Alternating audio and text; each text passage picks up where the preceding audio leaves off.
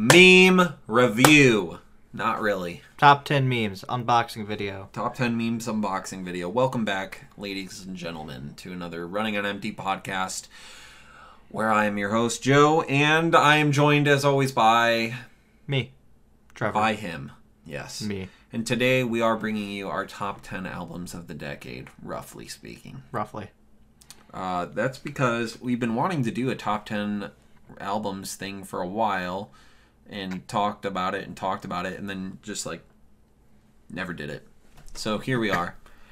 Yeah, we had a lot of planning. We initially thought for this episode, and then we didn't plan. Then we procrastinated until the deadline came up, and now this is what you're getting.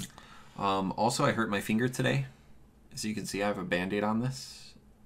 Bad guy right here. Mm-hmm. So Bad guy. That's what's new going on with me. How about you? Nothing new. Nothing new. Okay. Also, we're drinking this Tyrion Lannister whiskey. Or what is it? Did I get that right? It's Lagavulin. It is Lannister. If you look in the background, it's on my shelf. I got that right? Yeah, it's Lannister. I was literally just, spitballing? Just throwing names out there? Just throwing some shit at the wall in hopes that it was kind of wrong to get you a little bit upset at me. Cheers? Cheers. It tastes like Sharpie markers. Yeah, it's intense. Yeah, it literally doesn't even taste good. It just tastes like pain and Sharpie marker. I really cannot get the... have you ever just, opened a king-size Sharpie? You don't even smell it. You're just like... Oh, God. I just taste, the wood, a wood mm-hmm. fire, wood smoke. Mm-hmm. Good smoky. It's also... I don't know what came out of my mouth there. It was a piece of tooth or something? I don't know. Yeah, but I think you go got ahead. A chipped glass. There, Maybe. Buddy. Yeah, It's you glass. got a chipped fucking glass. Okay, that is glass. Okay. Glad to know. My teeth are intact. My teeth are intact. We were just drinking broken glasses now. Just broken glass. That's all it was. No big deal. Yeah, It'll so... just go right through my digestive system. Wow, this will shockingly come out on the new year. Yeah. July 1st. July 1st, won't it? Beginning of a decade. We are closing a decade. Yeah, we're closing a decade. Yeah, you know... How do you feel about that? I feel like it's just another year gone. Do you kind of just, not care? Nah, That's what I'm getting from you? I don't give a shit. I don't really care either. Yeah, so... If anything, I'm kind of okay, cool. Yeah, but I feel like a lot of people are like... It's the end of the decade! The end of the decade? It went so fast. Oh my god. Debbie. Yeah. So, fuck that shit. So... I think it's cool. Bring on the new decade, man. Yeah.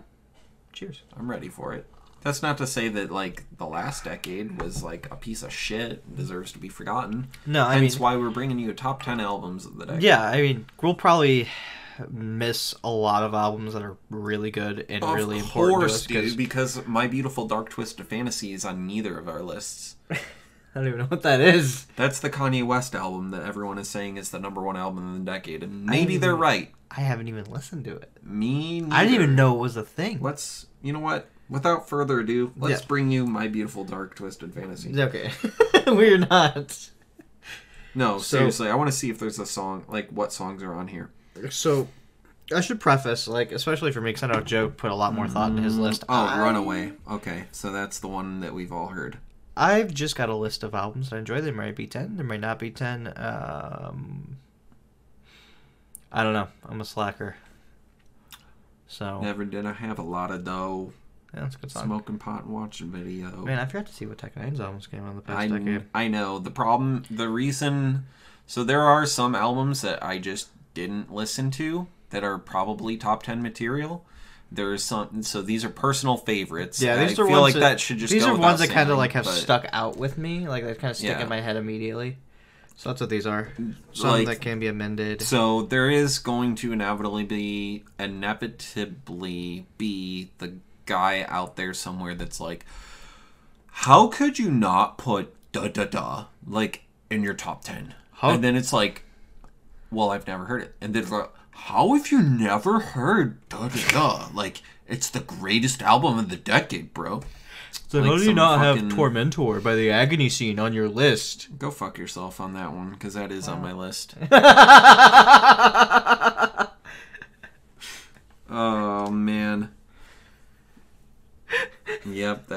actually on my list. Do you want to start us off? What do you do? We can't. Well, hold what on. are you doing? We can't do this. Whatever on. you're doing. I'm gonna play. You're this doing it song. anyways. You've heard this, right? This is No. from the album that everyone's saying is the greatest. Hold on. No, I've never heard this. This is... Everyone's heard this song. I've not heard this song.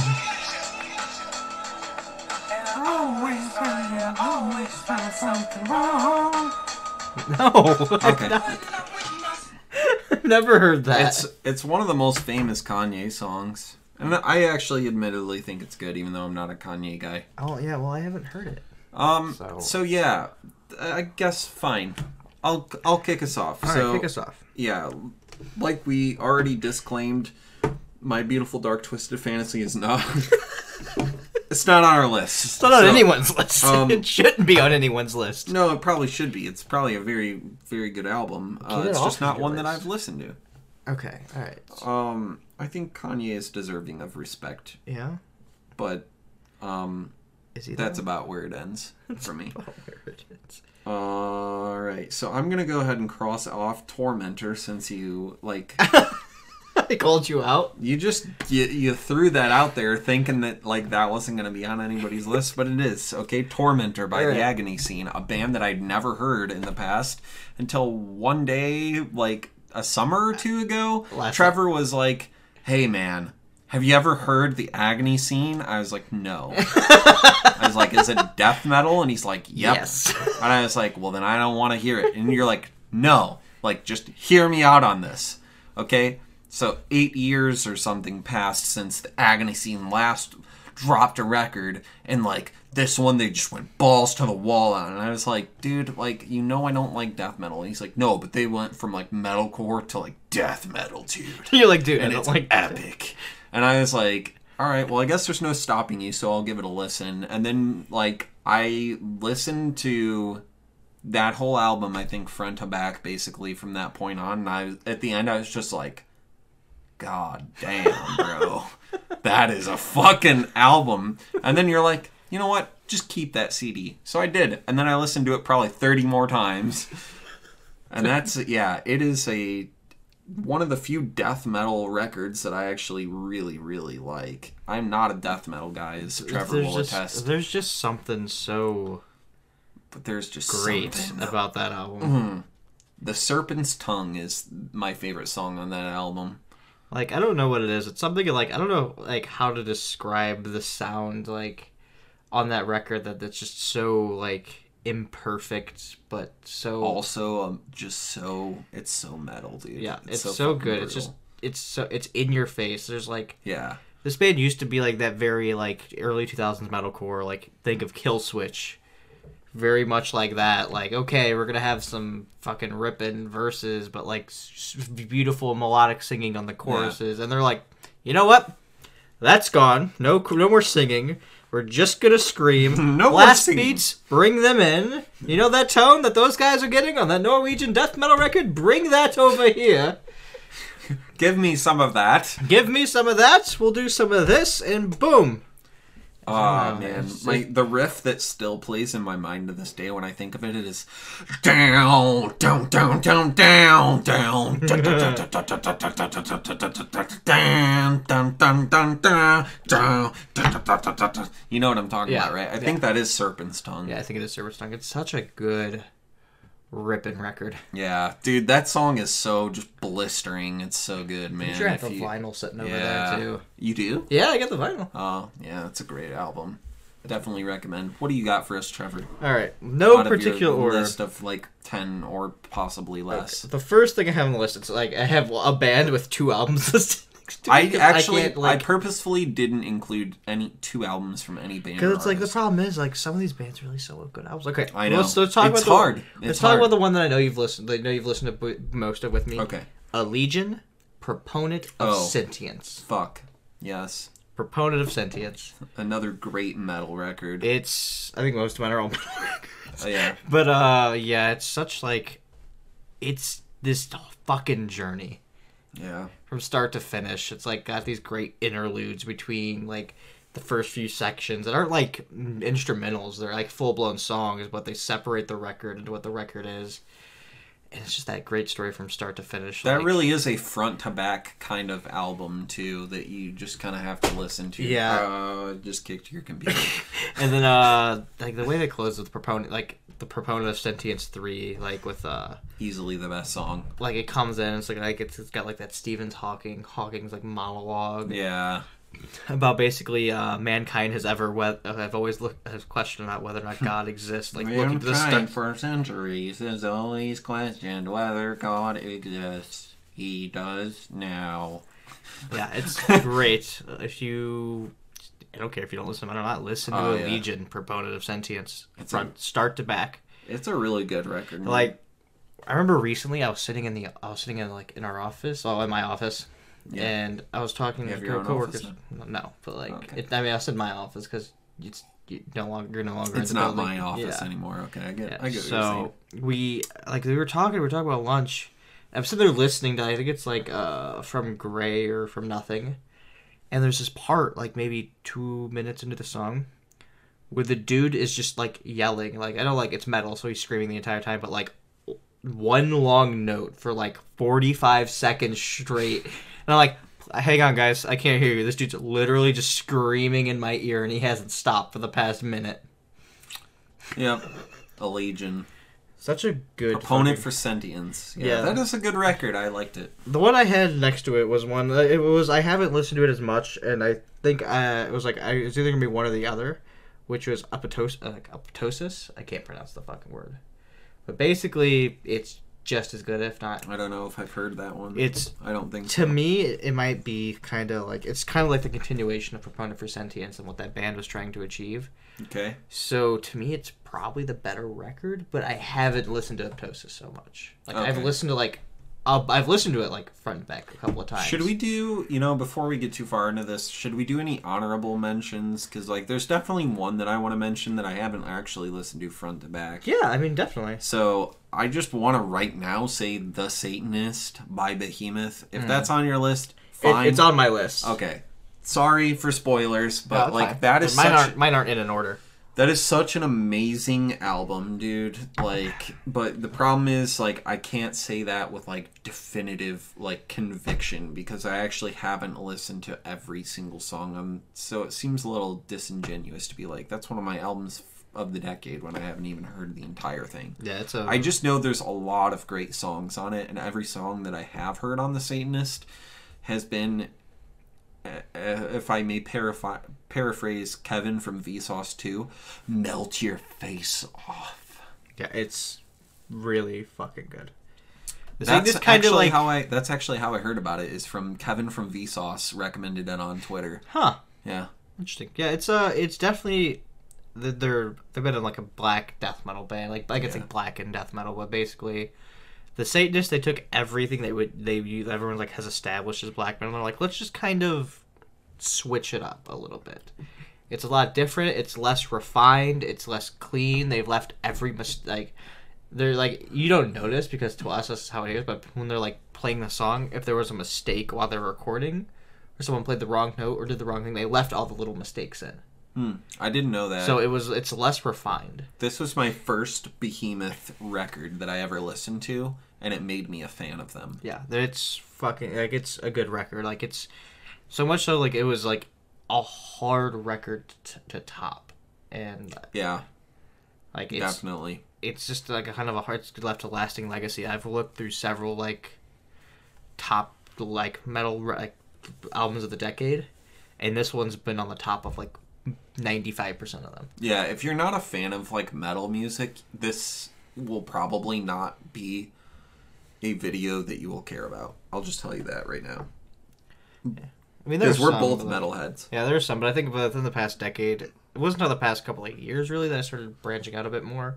I've always appreciated everything, but I'm excited to see what you have that isn't metal, because I actually have probably half of my stuff. A lot of the stuff, it was only the past couple of years that I really started branching out. I've always appreciated things, but a lot of the most stuff that's not metal that I listen to is super old. Okay. Take the Wu-Tang Clan for example. They put out some records, but a lot of their best shit came out in the fucking 90s. Yeah. All right. Moving on. Moving on. Any other honorable mentions? Honorable mentions. Like to give? You know, I'm gonna put Stone Sour's House of Golden Bones Part 1 and 2 up there. Haven't listened to a ton of Stone Sour, in all honesty. It's a different record because it was a concept record. There's a 2-part concept record that had to do with a comic book that Corey Taylor was writing. Okay. And I don't know, for some reason, like when they came out, I was listening to them both a lot. I still enjoy both House of Golden Bones 1 and 2, like enormously. And that's where I was kind of like basing my stuff that I wrote down, was on stuff that I just kind of like popped up in my head that I listened to a lot. And I had listened to House of Golden Bones a lot. So that's just what I can say. It's like, all in all, they're just kind of your standard Stone, like kind of standard rock metal records, but Corey Taylor's very talented. Yeah, Stone Sour's always been good. Nothing too crazy, like, oh, they did this and this and this, which was very, like, out there, but... Like, no game changers, but, like, solid. Yes, solid records. Sorry, I'm going to give one more honorable mention. I was just adding another thing, because, like, I got a bunch of shit on here. Okay. Well, you could go first if you want. No, it's okay. What's My other honorable mention, this didn't make the list. I'm not really sure why, but I think it's because something had to get 11th place, and this was it. But Misery Signals Absent Light. That is... I am still debating whether or not that should have made the top 10. Yeah. It's that good of a record. Okay. It's like kind of... I don't know how to describe it. Think of like a pop punk band, okay, like let's say A Day to Remember, right? Mm-hmm. But then like if they were basically just like death metal instead, almost. Okay. Like I don't know. I get a little bit of pop punk vibe, but like it's very like just like kind of like vocals and stuff like that. And it's here's the thing I love about it, okay, is that the guitars and all of, like, the instrumental music is so melodic, and it's one of those where, like, you just pop in the headphones and close your eyes and you're like, whoa, this is good music right here. But the vocals are just so, like, just heavy and just, like... just so metal. Okay. Like, they're all screamed, I think, except for there's one song which has vocals that are sang on half of it. And then there's, like, also that thing where a lot of bands used to do where they're singing the words and in the background it's also being screamed. Okay. Yeah. But it sounds so good. So if, like, yeah, if anyone wants to check it out, I would say check out Absent Light, which is a Misery Signals album. Misery Signals in general I've thought is very good ever since I discovered them. But check out Everything Will Rust.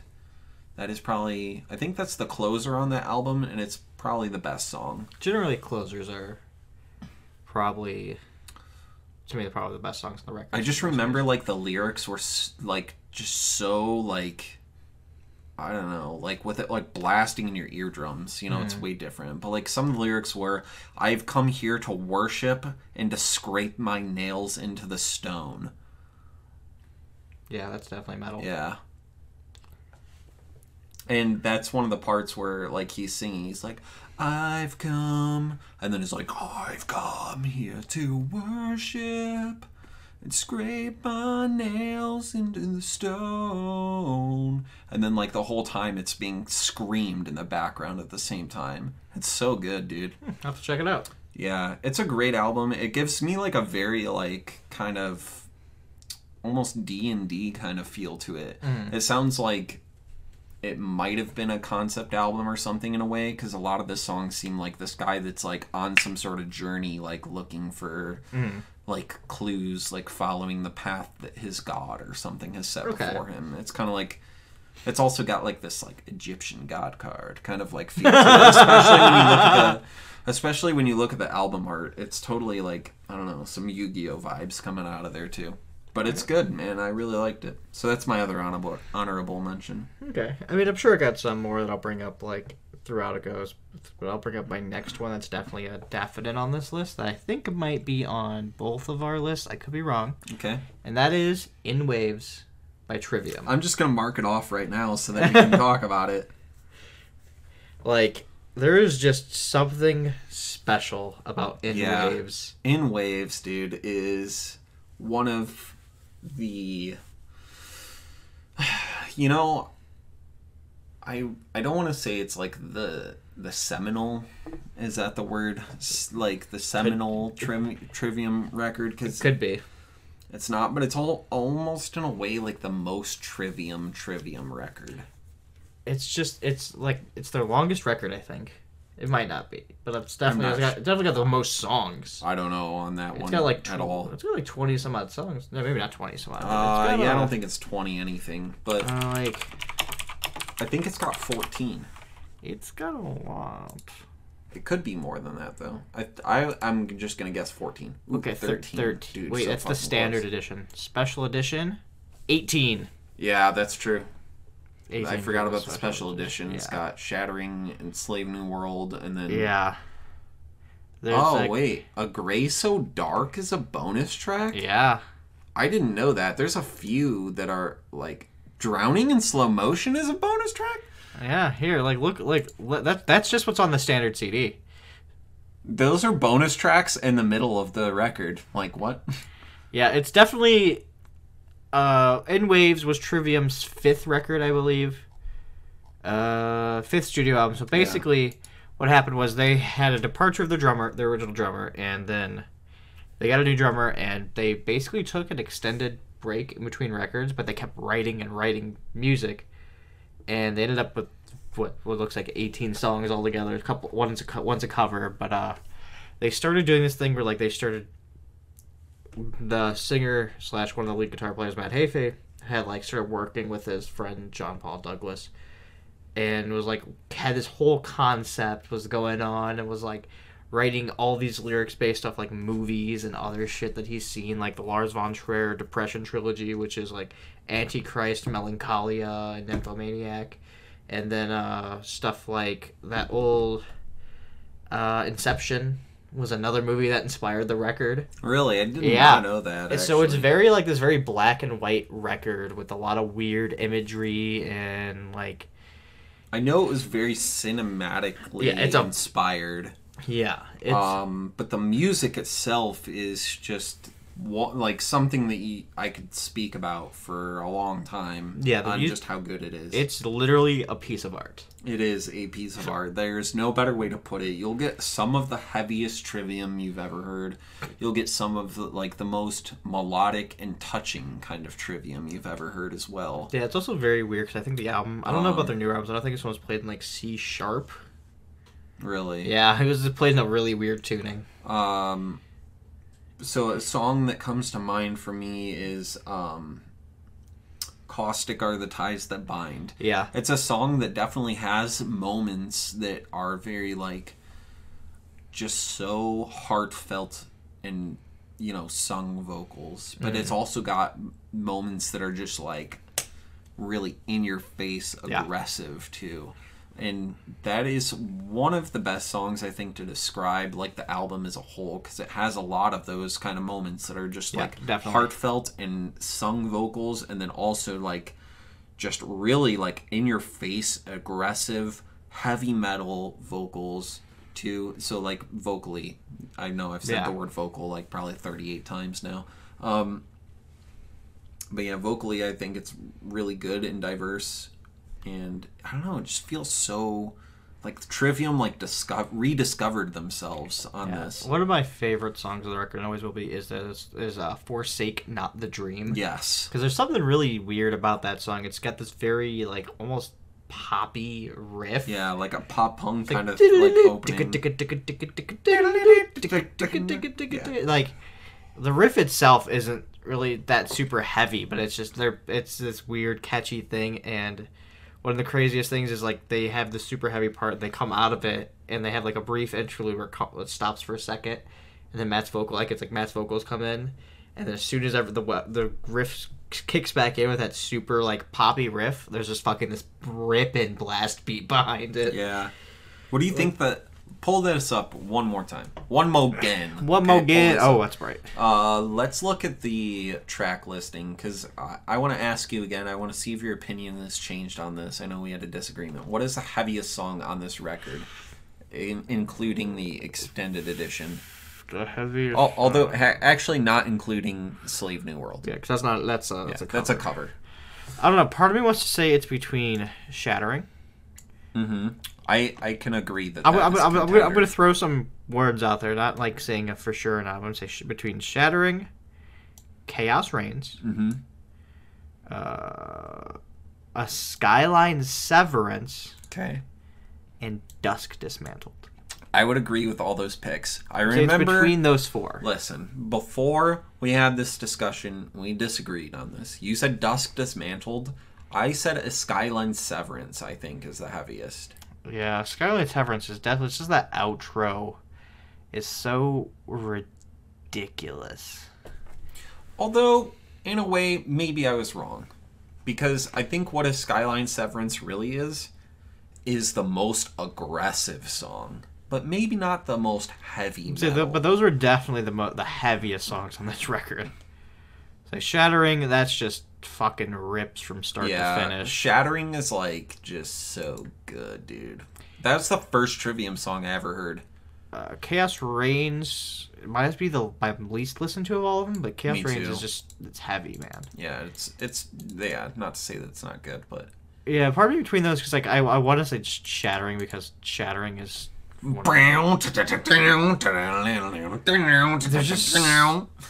Shattering is just short, punchy, just gets in there and doesn't stop.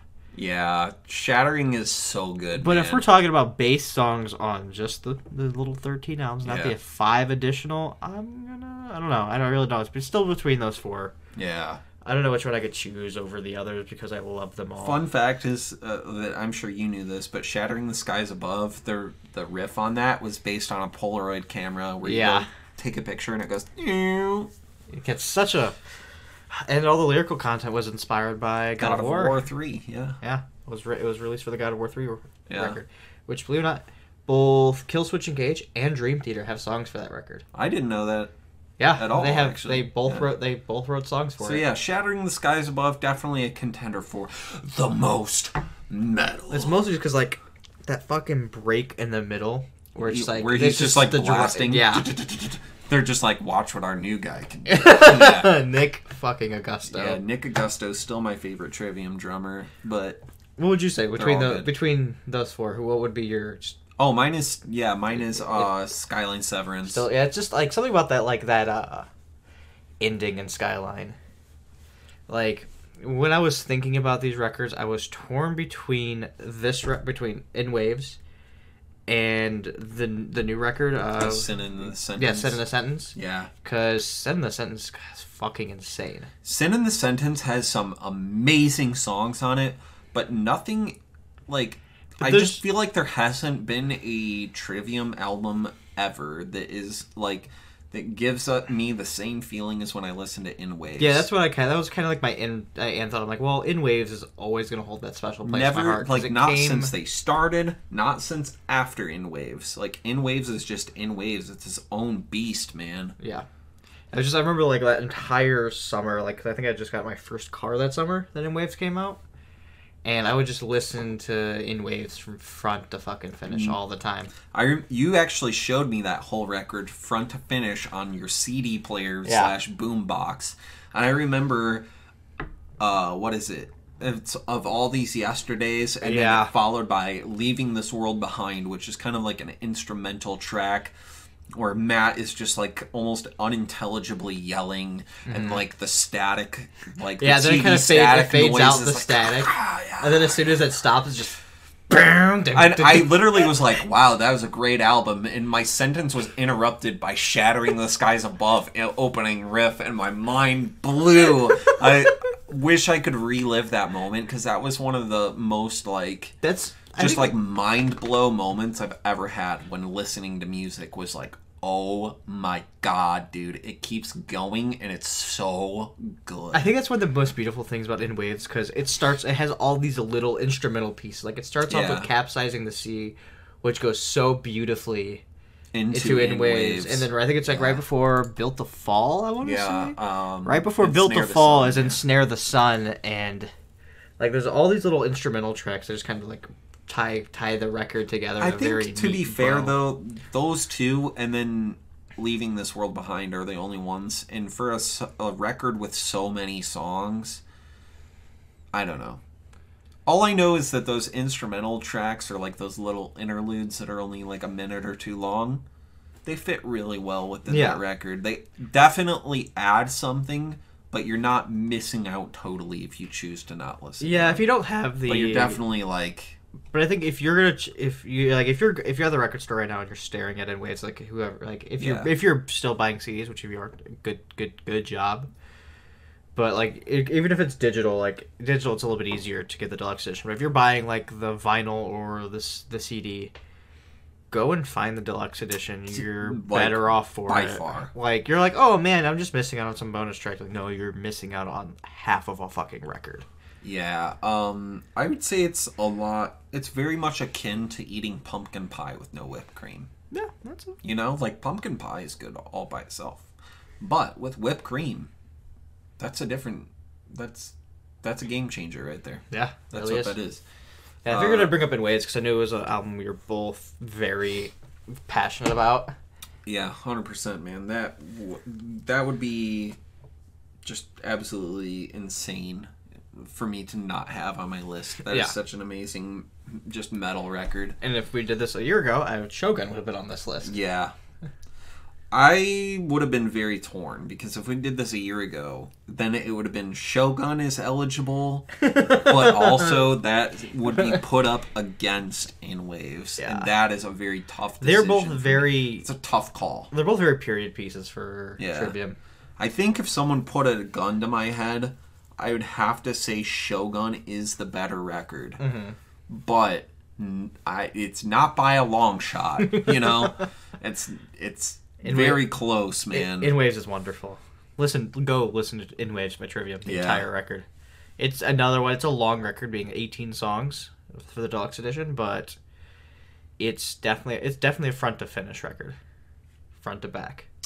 Definitely so. Don't skip on it. I love it. Yeah. So I'm gonna go ahead and go next, and give you. I'm just pulling up the discography or the track listing here. Black Clouds and Silver Linings by Dream Theater. Did that? 2009. Was that 2009? Yep. I looked it up because I was like, dude. I was thinking like that was definitely like one that I was gonna put on my list, but I didn't get to looking it up. Mm-hmm. So, because I thought it was 2008. That's why I kind of like, I did too, but I looked it up to make sure it was 2009. Convinced myself that it was 2008. I thought it was 2009.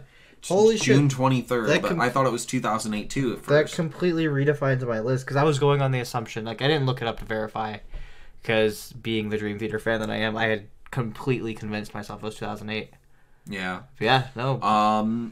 Dream Theater is a progressive metal band that is just like what happens when you put 6 dudes that went to college for music and a heavy metal band together. You get Dream Theater is what you get. Black Clouds and Silver Linings, dude. That's it's one of the best Dream Theater records, period. I would dare to say. Beast of a record. Like I think there are like 2 to 3 songs that are well over 10 minutes. There's 6 songs on the record. Yeah. So anyone that likes, like pop music or anything like that, they're going to be like, 6 songs? Like, that's an EP. Yeah, except it's when not. At least 3 to 4 of them are over 10 minutes long. It's 6 songs, but the record is 75 minutes long. 75 minutes long, my guy. You have A Nightmare to Remember, which is 16 clocks, and it's 16 minutes and 10 seconds. That's one of my favorite songs of all time. And here's the thing, okay? A lot of people are like, Dream Theater is just for people that like to brag about how long of a song that they can listen to. Mm-hmm. That's true, okay? But it's also not just for those people. It's for people that really like progressive metal and like to sit there and just enjoy all the music has to offer. Like, really, all their songs take you on a journey. Yeah, definitely. Like, it's like, oh man, don't be intimidated by the fact that a song's 15 minutes, because it's not like the song is going to start in one place and it's going to end somewhere completely different. You're going to go somewhere completely different in between. Oh, definitely. Like, take the song fucking Octavarium. The song Yes. Octavarium. That song's 30 minutes long. 25 minutes and some change long is what But, it is. like, Yeah. there are all these little sections that feel so different and so weird. But we're not talking about Octavarium. We're talking about... Yeah, talking I'd about say Black the Clouds ones and to Silver definitely Linings. watch out for, oddly enough, is the first and last song on the record. A Nightmare to Remember, which is John Petrucci, their guitarist, recounting a tale of when his family was in a tragic car accident. But it's really good, man. It's, again, the music in it is just... It's one of those ones where, like, you never... Like, just take it from me. If you never listen to Dream Theater, okay? Never sit down and be like... When is the guy going to start singing? Like, never do that, okay? Because it's going to be a while. Just, like, instead, enjoy the long intro. Because there's almost always going to be a long intro. And it's truly enjoyable. But for people that are used to listening to, like, pop music and stuff where it's, like, 10 seconds of instrumental at the beginning, if that... people think of a song. You're getting like 2 to 3 minutes before like. People think of a song as just singing. It's like, a long time ago, classical music a lot of times had no singing at all. People really enjoy just listening to beautiful piano or beautiful violin. I will say, like, the first few minutes before the vocals start up are probably some of the best moments in that song. A Nightmare to Remember? Yeah, A Nightmare to Remember. Like, there's also true. Like, you've probably heard me tell a story several times, but there's a. It's very epic. Dream Theater was never like the band for like blast beats and crazy stuff. Like we know the drummer Mike Portnoy has done blast beats because he was on Avenged Sevenfold's Nightmare. But what can the guy not do though? Like I remember in that song there is a moment where there's a bunch of blasting. And I remember like the song, like there was a year I was like I tweeted at him like, "Hey Mike, what inspired you to blast for the first time on Nightmare to Remember?" He goes, "I literally got a fucking reply from Mike Portnoy saying spending the summer touring with Between the Buried and Me and Opeth." Yeah. And I'm like, that'll do it. That is like that was one of the highlights of my existence was getting a tweet back from Mike Portnoy. Yeah. BT Bam is a great band too. I don't have a top 10 for them, but I do like them. And another song I know the song you're gonna bring up, another one I want to point out to listen to because I mean the whole record's good, but there's a song called "The Best of Times." Mm-hmm. The lyrics were written by the drummer Mike Portnoy, and it was about his dad. He wrote it, I think it was either before or after his dad passed away. I did not know that, actually. That song is about him spending time with his dad. And there is a version you can find on YouTube with Mike Portnoy doing all the vocals. Really? Okay. Yeah, it's like I think it's a demo, but yeah, Portnoy does all the vocals. It kind of gives me a little bit of a new appreciation for that. Yeah, it's a really good song. I like it a lot. I think Wither is also a really good song, man. Oh yeah, it took me a couple listens to really learn to like it. Wither is would basically be considered the ballad of this record. Yeah, I really did not care for it at first, but after listening to it a few times, I really do like. It's got a bit of a melancholy tone to it. Yeah, but it's really good. I like it. They're all good. I know. The Count of Tuscany is my favorite, though. The Shattered Fortress. Yeah. I don't know. This was, if you can see, there's like. If you're looking at the track listing on Wikipedia or whatever, you see it's got a 3 parts like 10, 11, and 12. That's a part of another song called the 10-Step Suite, or the 12-Step Suite. Basically, when Portnoy got sober, he started writing a series of songs called it's like the Step Suite, and that goes up to 12. So each part is like a part of the program. I actually did not know that either. Yeah, so that's the last part of his suite involving the recovery program. Wow, man, that's pretty crazy. I actually didn't know this. This made my top 10 as one of my top 10 favorite albums, just because I purely love to listen to it, like getting musical enjoyment out of it. But I didn't know a lot of like these like little fun facts and stuff you're giving me here. Yeah, so I know the Count of Tuscany, I've heard, is also though supposed to be based on a true story about Petrucci going to I don't know. Italy. I think so. I don't know much about the story of that song, but I know it is based on true events. And you can definitely hear the story in the lyrics more so than most other songs. Yeah. Like, and I remember that's pretty straightforward. You can hear that in the lyrics. Oh, yeah. Like, literally the songs, like, at least lyrics, it starts off several years ago in a foreign town. Yeah, you know, like it's the guy tells you exactly what happens. Yeah, that's definitely got a really long intro with like a very, I think it's like a synth kind of beautifully playing, and it's, oh my god, Count of Tuscany. That's, I would say it's actually my favorite Dream Theater song. It's a really good song. So yeah. I will say, because if not Count of Tuscany, then it's a Nightmare to Remember. But also shoutouts to Octavarium. Yeah, the special edition tracks, I think they're all covers, but they're all. Fuck, dude. Also, though, this is making me remember, because now I'm just like throwing out like, oh, this is my favorite Dream Theater song, all willy nilly. Now what's coming to mind is some of their older stuff. Dude, like, yeah. But they've got a lot of backlog to go through. They do have a lot of backlog. What's the other one I really like that you can remember that I can't name right now? I can't remember. Pull Me Under. Pull Me Under. Pull Me Under. We'll see. Even though the special edition, if you can find like these, I think you can find them easier digital. They're all just covers. Never heard the special edition with all this extra stuff. Yeah, they're all cover songs. We'll say Stargazer, one of my favorite fucking songs from that special edition. They covered Queen and Iron Maiden. Yeah, they were ready for it. Like, I think the first one is a Rainbow cover. It's wonderful. Like, I've listened to that song probably just as much time as I've listened to I listened to that. That's like one of my go-to Dream Theaters songs. Is their cover of fucking Stargazer. Yeah. Iron Maiden is actually a band I didn't get into until this year. Yeah. Random fact: this isn't the first time Mike Portnoy is gonna pop up on the within our discussions. Oh, I'm sure, man. Well, this guy's all over heavy metal music. Which is the fact that he's been on several of our favorite records of the past decade has to say a lot with the talent of this fucking man alone. Yeah, this guy is easily one of the best drummers to ever live, man. Yeah, because I mean, I just don't know if you can even argue that. I mean, he's got to be like a top 5 of all time, right? Of all time. I mean, easily. Dude's a machine. He's if not everything. Top 3, you know, like, I mean, I don't know. I would say, yeah, it's really tough to compete with Mike Portnoy. The guy is a genius. He also kind of reminds me of Kevin Smith.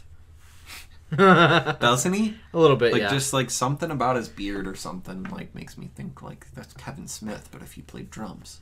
So, since really fucking good. Since we're on the Portnoy kick, I'll go with my next album, which is Flying Colors by Flying Colors. Okay. It is. Tell me about Flying Colors. Basically, Flying Colors is another band featuring Mike Portnoy. Okay. It is a prog band, as Port is a lot, but the interesting here, they can mostly focus on elements of pop and prog. They call it like a pop prog kind of like, and they definitely have some more. They have some metal moments in there. It definitely sounds familiar to me. Yeah, but they definitely have some. They definitely focus on being clean, like prog music, and like pop music, and having these like elements of prog. It's a super group. It's got a bunch of people like Casey McPherson and I can't remember the keyboardist's name. Flying Colors. No, listen. Like, why I'm looking up. Flying Colors is. It literally Neil Morse. Says super group. Yeah, Neil Morse, Casey McPherson, Dave LaRue. Yeah, who is that guy? I know his name from something. He's been on a lot of things. Steve Morse from, I think he's from Deep Purple. Who is Dave? Dave LaRue's played with the Dixie Dogs, with John Petrucci, with Joe Satriani, with Jordan Rudess. I don't know how I know him exactly, but I've definitely heard his name thrown around. Dave LaRue. Yeah, Dave LaRue is really good. Then Steve Morse, guitar player, Deep Purple, fucking the Dixie Dregs again. Like, dude's good. And then Neil Morse has mostly been like kind of his own thing. He's in some things like Spock's Beard, Transatlantic, which is another good band with Mike Portnoy in it. Yellow Matter Custard, I think is his and Mike Portnoy's Beatles cover band. I remember you talking about that years ago. Yeah, and then Casey McPherson, I think, was kind of the underdog when the band started. He's been in groups like Alpha Rev and some other things. But to me, the one thing I listen to the most with him in it is Flying Colors. Because I think that's what he's been in the most, is basically, as you can see, so looking at this, is mostly just Flying Colors records. But no, Flying Colors is it's kind of like this poppy prog kind of outfit. They're called progressive rock, but I remember Portnoy when he's talking when I said they were really focusing on pop elements. I would really like to listen to that. I have never heard this, I don't think. Yeah, I think I've got the records on my phone, but I also got a making of DVD from when this stuff came out because I was really excited for it. I'm gonna listen to this for sure. This came out around the same time as Adrenaline Mob. Okay. Kind of like because Portnoy doesn't just have one thing but to come out at one time. Yeah, that guy's. Yeah, but no. Got a lot of stuff going on all the time. I think their third record came out or is about to come out, so. Yeah, it's got definitely moments in there where it's definitely more poppy, more subdued. But it's definitely got stuff on there like Infinite Fires, like I think it's like a 12 or 13 minute long track. And there's stuff in there. There's a song, I can't think of its name off the top of my head. Give me a second, I'm gonna pull it up. All Falls Down is literally like... It's metal, like it's fucking heavy as hell. It's kind of got this Muse vibe through it. Okay. It's interesting. It's probably one of my. It's not just my favorite because of that, because it's a really solid record, really well put together, and worth a listen to. I am definitely interested in that because I like pop and I like progressive metal. And so I'm interested to see the fusion of kind of those two things come together, especially when Mike Portnoy is involved, you know? Yeah, he's even got a song where he sings all the vocals, or like the main vocals. Okay. Yeah, I'm going to check that out. I'll go ahead and take the next one then. Go ahead. Because, so this one is, I'm not sure if you've really listened to this, but I'm going to give this to Pure Heroin by Lorde. I have not heard any of this. Most famous for the song Royals, which you've probably heard. I've heard that. She's a New Zealand singer, you know, I think she was 15 or something. Like, she was young when this came out. This is definitely really, like, it's definitely a pop record, but it's something kind of like an indie pop record almost. It was... To me, I heard Royals in the car on the radio, and I was like, wow, that's pretty different and kind of cool. I like that. And then I just kind of stumbled across like a couple more songs. Like, I know Tennis Court was one, and I was like, you know, it's not my favorite Tennis Court, but okay. And then like Glory and Gore was also a promotional song they had for like... the Vikings show or some shit. Mm-hmm. I don't remember. Let me see if probably heard that because it wasn't Vikings. Cause... Yeah, it is Vikings. Glory and Gore go hand in hand. But then, like, I don't know. I just was eventually like, you know what? I'm gonna listen to the album, and then I was like, whoa, the deep cuts on this thing are fucking awesome. It reminds me a little bit of City of Evil in some ways because there's a lot of background vocals going on, like at all times. Lots of different vocal harmonies and shit, but it's really fun to listen to. It's a very laid back though kind of thing. She's got like these almost like ASMR vocals kind of going on at some points, where it seems like she's pretty close to the microphone. Okay. Kind of thing. Reminds me a little bit of Billie Eilish, but almost I should flip flop that because she came before Billie Eilish. I don't know, man. I would say White Teeth Teens is one of my favorites on the record for sure. Also really liked Buzzcut Season and Bravado, which I did not know was a Japanese exclusive apparently. And no it's not. It's part of the extended edition. That's okay. And then The Love Club is also part of the extended edition. So, I don't know. Definitely listen to the extended edition because there's, like, I'm literally looking at, like, 3 songs where I'm like, wow, that was what I thought was one of the best songs on the record. And it's actually the extended cut.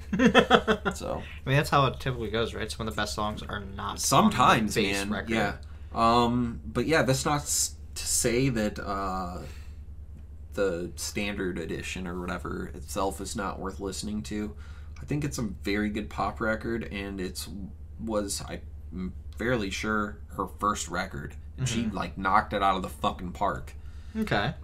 She's since come out with at least one more record after that, to where I personally feel like it stood in the shadow of her other first album, which is known as Pure Heroine, as I said. What was her other one? I think it was called like Megalomania or something like that. And Melodrama, that's what it was. Listened to a lot of Melodrama, didn't listen to it front to back, but it seemed like I already did what I wanted to on Pure Heroine, so I wanted to do something different, and it seems like more mainstream and just like too clean, too something for me that I am not a fan of. But Pure Heroine. So whatever there was in this record that kind of attracted you to it was not there. On the album definitely not. There was like, she kind of had like, in a lot of her vocals, like this low kind of thing. Like, I don't know, I sound like I'm mocking it, but like, I actually really liked it. And then the newer record of Melodrama from 2017, she was more like just jumped in headfirst into the like mainstream pop swimming pool with a little bit of like, you know, just like a little bit of the same flavor of Pure Heroine, but like, it just, I don't know, man. I didn't like it as much. A lot of people apparently disagree with me, though, on the internet. So, yeah, a lot of people would tell you Melodrama is by far the better record. I don't really agree with that, though. So which one is more like bubblegum pop? Probably Melodrama is more bubblegum pop, which I like bubblegum pop, but, like, I wouldn't say either of them would be classified as bubblegum pop. Okay. I just like that term, bubblegum pop. I do too. It's really fun to say. But yeah, Pure Heroine is definitely more of like an indie rock / pop kind of record. Okay. And I really like it, man. Check it out. See if you like it. You probably won't. It's classified as dream pop and electronic. I mean, we'll see. Maybe. Okay. I'm sure you'll never listen to it, but if you ever do, hey man, it's really good. All right. So the next one I kind of want to go over is something that I know. There's a couple things here because there's 3 records I listed for this band because I couldn't quite pick. So it's a band that I know I'm into. I know not a lot of the rest of the people we know are into it. It's a band. The records from a band called Coheed and Cambria. Oh yeah. My initial thoughts was their newest album, Vaxis 1, The Unheavenly Creatures. Okay. But the other 2 they came up with, I kind of classified them saying they could have a double album, was Afterman Ascension and Afterman Dissension. I fucking loved all of these records. I think I'm going to have to give it to... Which is the one that was like, you could have been all I wanted. That was... Yeah, that was Welcome Home. That was... Yeah. Good Apollo. That was not any of those, was it? Yeah, no, that wasn't. That was not any of those. Yeah, that was Good Apollo. Good Apollo Good Apollo would have been my list, but that came on like 2008. You're wolf in sheep's clothing. Yeah, so it's kind of a tie between these 2. I think I kind of want to give it to Afterman 1 and 2 because I've listened to them a lot. I want to say a lot more than Vaxis 1, but basically. The Afterman, because Coheed, it's a big concept. Afterman 1 and 2 is kind of detailing the person who discovered the solar system and their concept, and him going up to space and encountering this energy that is connecting all these planets together, which is powered by when you die, your spirit goes and joins this energy called, I think it's called the Keywork. Basically, I'm not too much on the. It's been a while since I've talked about Amory War stuff, but basically the guy who found it encountered this, and one of those spirits came through and attached to him, and he had relived this person's entire life.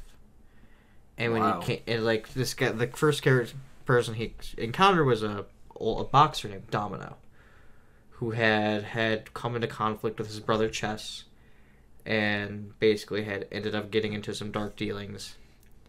To get out of it, him and his brother basically tried to rob an armored car, and his brother ended up shot. So when the people or the cops or someone were basically just coming to get him, he put a gun in his mouth and blew his brains out.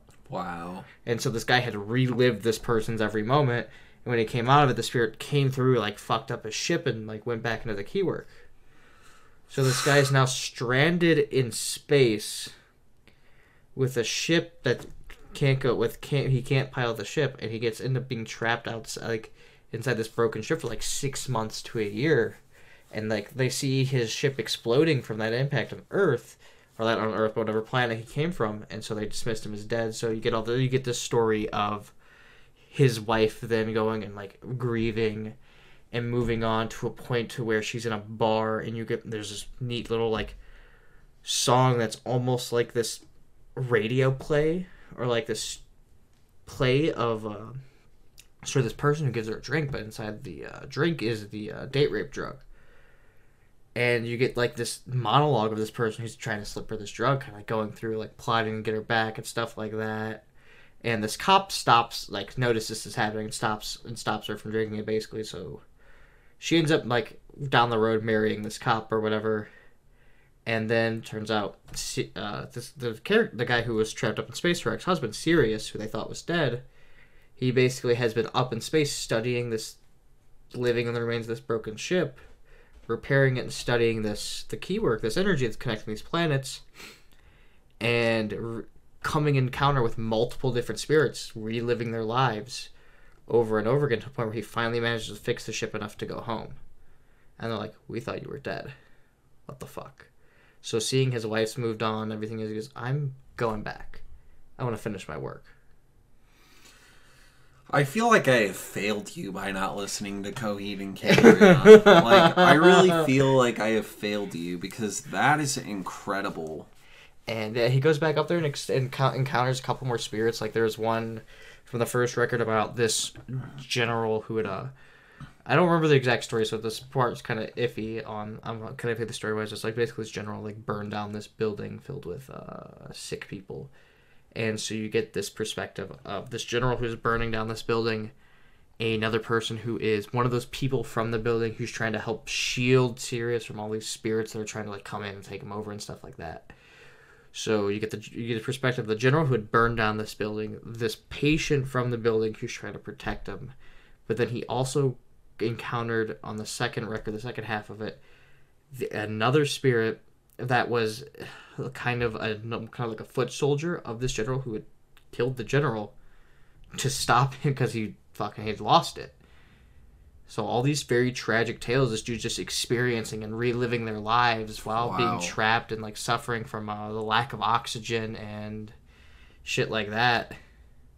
Wow, that's nuts. That's one of the craziest like plots I've ever heard explained to me. That makes me really want to listen to it. Yeah, so it's a really good like double album, and it was really cool because it was the return of their original drummer, and they had a new bass player come in because the original bass player got arrested for trying to rob a Walgreens or something like that. Bro, you writing songs about motherfuckers in space living other people's lives, but you're also robbing a Walgreens. Yeah, the original bass player had like tried to rob a Walgreens or something and got arrested, so they got this new bass player who's he's fucking really good, and he's a perfect fit for this band. And so basically after that they released another record which didn't involve like their comic book that Claudio writes, the singer. Yeah. And which was still a really good record. That was another contender because the emotional standpoint's in there. But then they returned to it with their newest record that just came out, which was Vaxis 1, The Unheavenly Creatures, which basically opens up after their main story. So it gets... Sorry, it's going to get a little confusing. So basically, the Aftermath books take place a couple of 100 years or something before their main story. So like their first 4 records tells the story of a boy named Claudio, who basically, it's almost like think of it kind of like a Star Wars in the sense, where there's this corrupt leader who's ruling, and this character ends up taking him down. Well, I think one of the things that have happened in this corrupt leader's plan, he used this energy that was connecting the planets to shift the gravitational pulls, causing several of the planets to collide together. Okay. So now this story that they just released for the newest album is taking place after those series of events. So they have entire planets that are corrupt, that are cracked and almost basically lifeless. They've turned into prison planets. And this story, I don't know exactly where they're going because they just released the first part of a 5-part story. Basically, it's following this gang called the Unheavenly Creatures, which involves Creature, Sister Spider, and I think another person. I think his name is Colossus. I don't know for sure. Basically, they end up locked up. This I don't know much about this story. Basically, I know they end up locked up on one of these prison planets, and however the story is going to progress, it's telling the story of Creature and Sister Spider and how their son, Vaxus, will eventually become the father of the New Age. Okay. In this universe.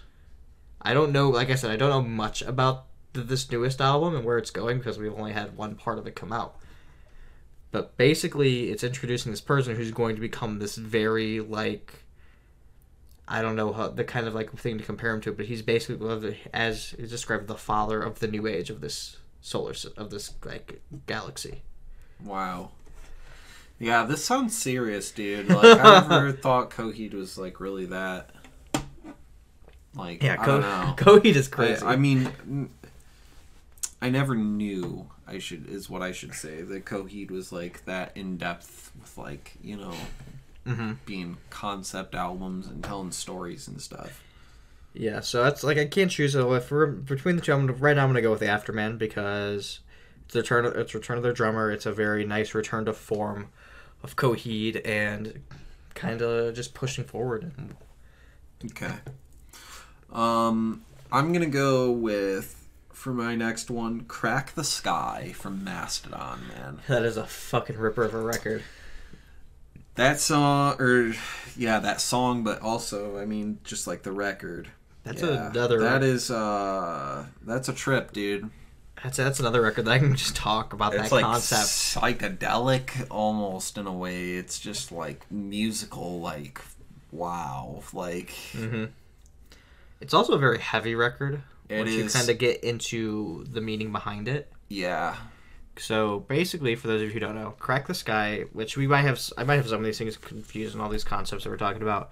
Crack the Sky has multiple different layered concepts. Mastodon, when they were releasing the records, each record had a theme of an element. Like you had Remission was fire, Leviathan was water, Blood Mountain was earth, and this one was just called quintessence, or like air or ether. Ether was the exact term. Yeah. And then besides that, it was the story of, it's basically a tribute record to the drummer's sister who had killed herself when they were young. And so it's kind of like the story of her, and because her name was Sky. But also, on top of that, also was the story of a paraplegic who astral projected himself into Tsarist Russia, got separated from his body, and was, like, encountered fucking Rasputin and, like, the devil and a bunch of other shit. Yeah, if Chuck were still here, he would explain it to us. Yeah, he had, Rest in peace, buddy. Yeah, he had pieced together this whole story, but, yeah, it is a fucking monster. Like I said, it is psychedelic because of how many concepts, like, just converge together. It's a very stoner metal kind of record. It's very prog at the same time. Yeah, it's also very prog. It's like the musical version of Looking Through Kaleidoscope. It's weird because of the fact that Coheed and Mastodon were just touring together, and Mastodon was playing Crack the Sky from start to finish. Oh man, yeah, I still regret not being able to see that, but you know, it is what it is. Yeah, it's a fantastic record. There are a couple songs on there that are over 10 minutes long. I honestly think there's a few songs on this record that I kind of gravitate towards. Like, I really like Quintessence. The Last Baron. Yeah, I think The Last Baron is something I've been gravitating to more and more. It's like 13, 14 minutes long. Is it that long? I thought it was only about 10, but which is still long. It's pretty long. It's those weird kind of, some of the riffs are very much like almost like carnival music, just because it just goes insane. But there's kind of like that satisfying feeling once you get in that final stretch where you're like, man, fuck yeah. Yeah. If anyone out there is like, you know what, like, I'm going to listen to Mastodon, listen to Crack the Sky, and if you find yourself wanting more, I would say the Cold Dark Place EP is one of their best works as well, and it's also their most recent, I believe. I say you can't go wrong with any Mastodon record, but between Crack the Sky, Cold Dark Place, and one that's become my personal favorite recently is Emperor of Sand. Really? See, it's such a solid record. Maybe I'm sleeping on that one. I think you're once sleeping. more round in the sun. I wasn't. Wait, Emperor of Sand has Jaguar God, doesn't it? Yeah. Oh yeah, that's one of the great Mastodon songs. I mean. Yeah. Fuck it. You really are sleeping on Emperor of Sand. It's that return of form to a very big concept record because they again had a lot of tragedy struck. Basically, the whole idea of Emperor of Sand was I know we're kind of getting off topic from Crack the Sky, but Emperor of Sand basically the day is part of it was Troy's wife had got diagnosed with cancer, so the Emperor of Sand is like it's basically that thing. It's like the doctor hourglass kind of thing. The doctor coming in and being like, "You have cancer. You have so long to live." Yeah. And you coming to terms with your life and doing what you want to do. So besides that, it basically has the story of this. This was another one I'm not too sure on, of this guy who had been sentenced to death by a sultan or something. Yeah. And he ends up running away into the desert and befriends the aspect of death. And him and death go on an adventure together. Maybe I need to listen. That's basically how I understand like the story of that. Anyway, record. though, Crack the Sky, which is on the top 10 here. I don't know, man. Do you think I'm wrong to put that as the top 10? Because I don't think there's another Mastodon record that really touches like the point that Crack the Sky does, man. It fucking transcends like. This sounds so high, dude. Like, this literally sounds like I just smoked a bowl and started talking about Crack the Sky. But, like, Crack the Sky, like, transcends music. Okay? I'm just gonna say it. Crack the Sky transcends music. Like, when I listen to it, sometimes I'm like, what even is life? Like, I love it. If you want to listen to it, listen to it. There's also, if you can find it, there was a series of, like, movies they made to go along with a tour they did. Yeah. That if you can find that, absolutely listen, like watch that. Yeah. It's a nice experience. It's definitely a record you want to listen to from start to finish. Falling asleep at your house, like just watching the like weird background of their live performance while they played this album, and I was like, wow, this is what drugs feel like, isn't it? Yeah, it's definitely got that feeling on you. It's awesome, though, dude. It's really awesome. Yeah, it's definitely a very creative record and a very good record. I feel like that's what boomers feel like. Boomers are this way about Pink Floyd, probably. And then, like, I sit here and I listen to, like, Pink Floyd, and I'm like, they fucking suck, dude. And you listen to Master, you're like, oh, yeah. Yeah, we're going. Mastodon is that good shit. We're going. Suck my dick. We're going on an adventure now. No, what is the Pink Floyd like? Okay, I don't actually hate Pink Floyd, but there is one song that I like just despise, dude. The Wall.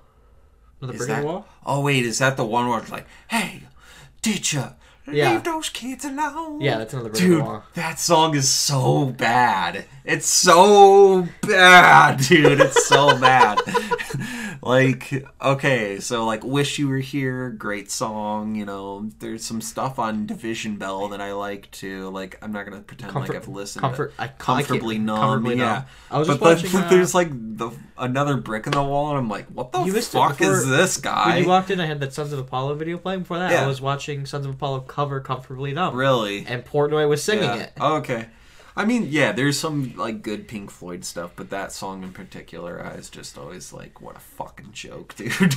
Yeah, I think I prefer, like, Dark Side of the Moon and shit like that. over like the wall. But that's just me. It's my opinion. You might not Yuck. agree with it, Yuck. but that's just me. It's like when you get something yucky on your tongue, you just gotta like Just scrape it get off rid of your it. tongue. You know? Yeah. All That's right. how I feel about the wall. So we're coming down to the nitty gritty. Okay. All right. Hit so me with it. the next one I'm going to bring up is a band that I know I enjoy that I can't seem to get you into. The Black Dahlia Murder? Would that be what you're referring Yes. to? Yeah. Which I'm just going to have to drag you to a live show. Maybe that'll do it. I think that would do it because that made me like 3 Days Grace, or at least make me think I liked 3 Days Grace. Okay, so it's the Black Dahlia Murder. It's an album called Ritual. It's basically how I can sum it up. It's in the sense, it's not a concept record, but each song is based off of a ritual, so to speak. Okay. So take the first song on the record. I'm just going to pull it up here so I can just reference each song on here because I know it, but I'm not, I'm not intelligent by any means necessary. And so basically, this album is basically, everything is themed off of a ritual, and for some reason I can't just... I'm assuming you're about to hit me with some examples. Would that be correct? Yes. So basically... Like a ritual, like what kind of a ritual? Like brushing your teeth every day? Or like... No. Like sacrificing a virgin? Okay, so the first song is a song called A Celebration, a Shrine, it's called A Shrine to Madness. Okay. Or otherwise, it's a ritual of celebration. The song is about Halloween. Okay. And like it the celebration of, like, Hallows Eve and the idea of Samhain and stuff like that. So, like, one of the lyrics of the song is Return the Jack-o'-lantern's smile.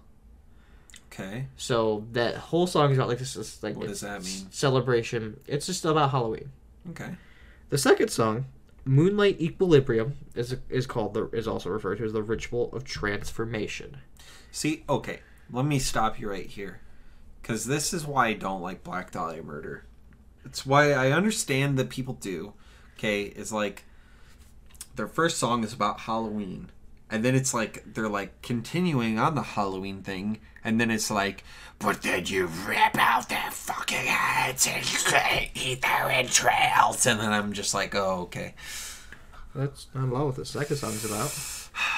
The second song's Okay, tell me. It's about lycanthropy. Werewolves? Yeah. And it's not about ripping and eating people's entrails? No, it's just all about transforming from a man transforming into a werewolf. Okay.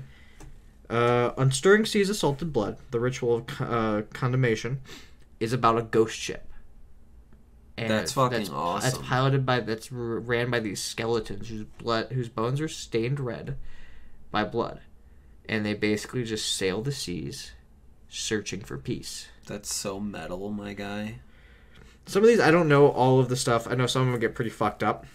Because it is death metal. Yeah, it's Black Dahlia Murder. The fifth song on there is called The Window.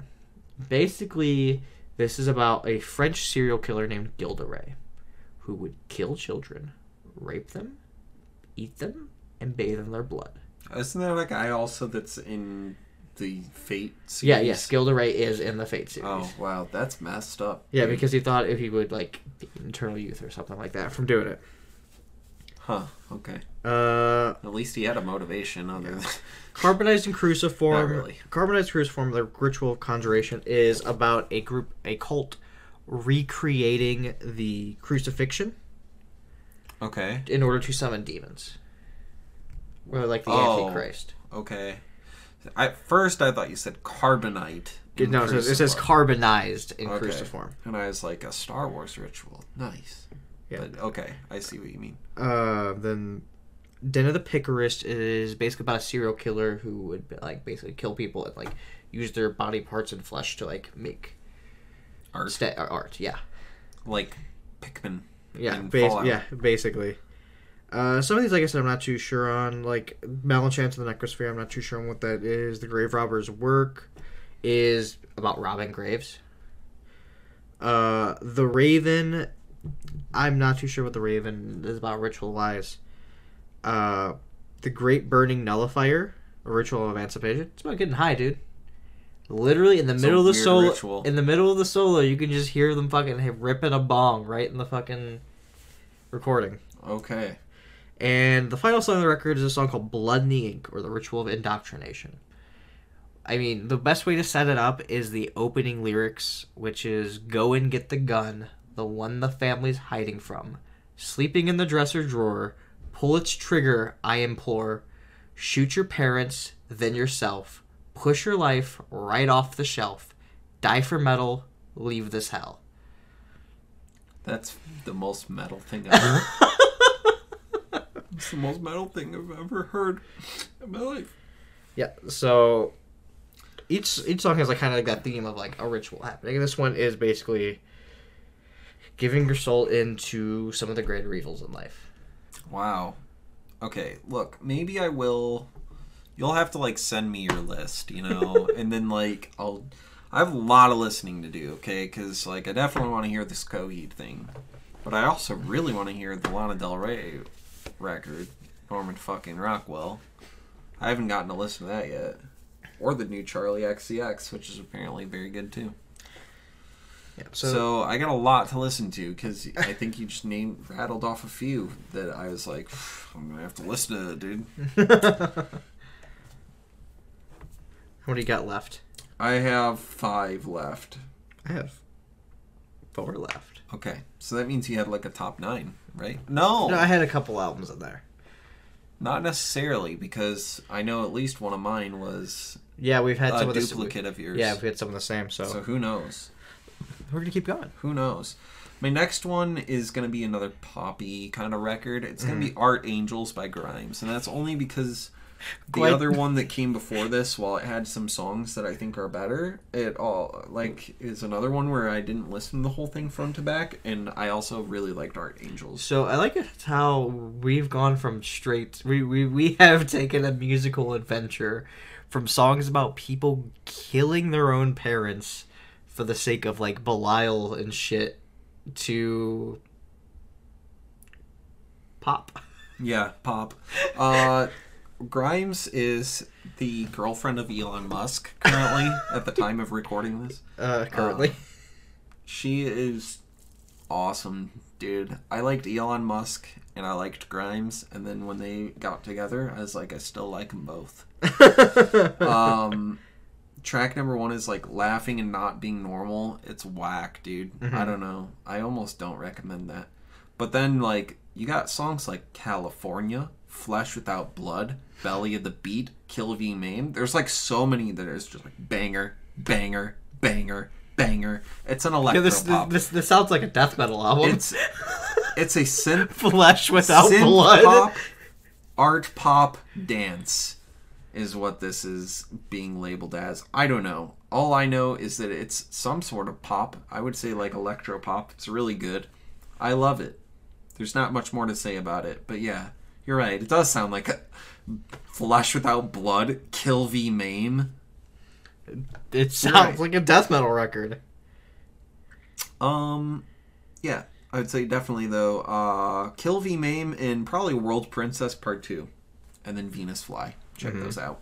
And then that's all I'm going to say about that, just to save some time. The album really speaks for itself. Love it. Okay. So Top 10 for sure. So there's an honorable mention I want to bring up because I didn't think about it until just now. And I don't know if I've showed it to you yet, but it's a band called Serpentine Dominion. Never heard of it. And the record, I believe, is just called Serpentine Dominion. It is a super group between one of the old drummers of the Black Dahlia Murder, Shannon Lucas, the guitar player of Killswitch Engage, Adam D., and the singer of Cannibal Corpse, Corpse Grinder. It is this beautiful mash of melodic death metal, and all the lyrics are written by Jesse of Killswitch Engage. It's wonderful. Like, it combines the finer points of death metal with, like, that super melodic Killswitch Engage thing. So you have Killswitch is awesome. Corpse Grinder doing, his vocals that are unmistakable.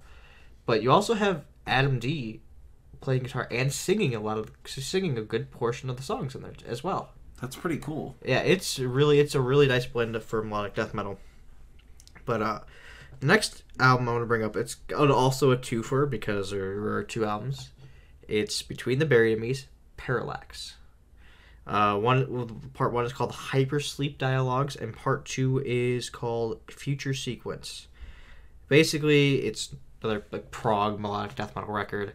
And this is a very weird, confusing concept record where they had some like a song and a couple of records were part of it. And they did these two. Basically, the story is it's really confusing, and I haven't figured it out completely.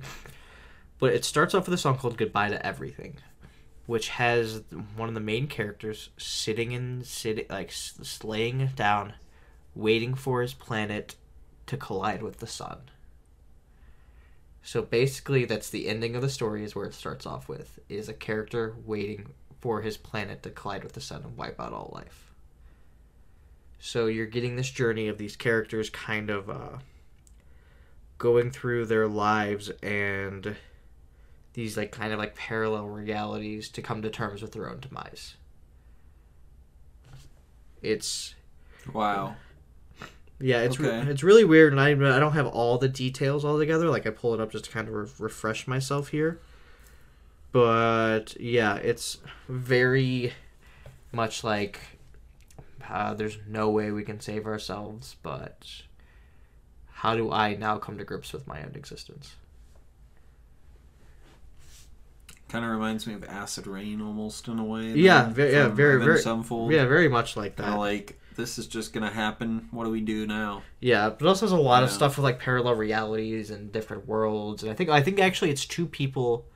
It follows two people on the same parallel of the same world, going like who have managed to like notice each other from their different realities, and who are studying each other's lives as these events are happening to their world simultaneously. Wow, dude. That, like, is really thought-provoking. Yeah. Makes the gears in my head really turn. I like it. Yeah, so that's definitely... It's worth a listen to. Gives me, like, ideas for, like, stuff, you know? Yeah, It's like, that's some straight inspiration right there, bro. I haven't listened to everything when it comes to this story, but I've listened to the Parallax 2 a lot. It's a fucking really solid record. And I recommend it. I especially love the song "The Black Box." Okay. Because it isn't all screaming and death metal and blast beats, although it does have that. Silent Flight Parliament's another good one. Extremophile Elite. There's a song called Bloom. I think it's in Bloom. That basically, there's a part where it goes kind of like surf. Like, think of like surf rock. It gets awesome. Very like surf. Beach Boys? Yeah, like it's like super heavy, and then like it goes in this riff, and they're like, bop, bop, bop, bop. Like it's... Dude, I love the Beach Boys, actually. It literally goes fucking Beach Boys. I like the Beach Boys. It's fantastic. I'm not gonna lie. Like, NGL there, broski, as the kids would say. Yeah, listen. Wow, I feel dirty now. You can't go wrong listening to Parallax 2. Okay. I'm being serious though. Send me your whole list. I am deleting mine. I've been deleting mine. So this is just fucking perfect, right? I can easily. Are there any that you want me to send you that have piqued your interest even remotely? You can send me all of them. I know that you're not going to listen to the pop ones. That's the thing. And you probably already listened to all the metal ones. So. I will get to them. Okay. That's a promise. Number next, my guy, is a little record I call... I think everybody calls it this. It's called Wrath by Lamb of God. Yeah, I think I believe that's its only name. Yeah. I mean, you could call it the Red Album? Maybe you probably could call it the Red Album, actually. But Wrath by Lamb of God is maybe the best Lamb of God album. Ashes of the Wake, ever. Eat your fucking heart out. Dude, Ashes of the Wake... Yeah.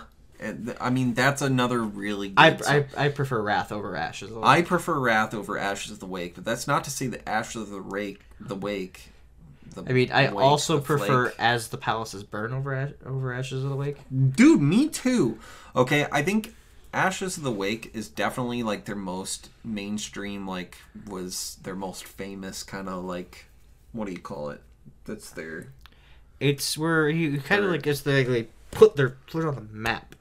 Yeah, it's what put them on the map. It's their... It's got laid to rest. That's why I was in Guitar Hero. Yeah, Stay Gold Pony Boy kind of fucking shit to it. It's a great record, don't get me wrong. I mean, like, every fucking song on Ashes of the Wake is basically awesome. But you're right. I like Alice the Palaces Burn, and even better than that, though, I like Wrath. Okay? Yeah, Wrath is fantastic. It's just got so much more groove. It's just got so much more... It's just got...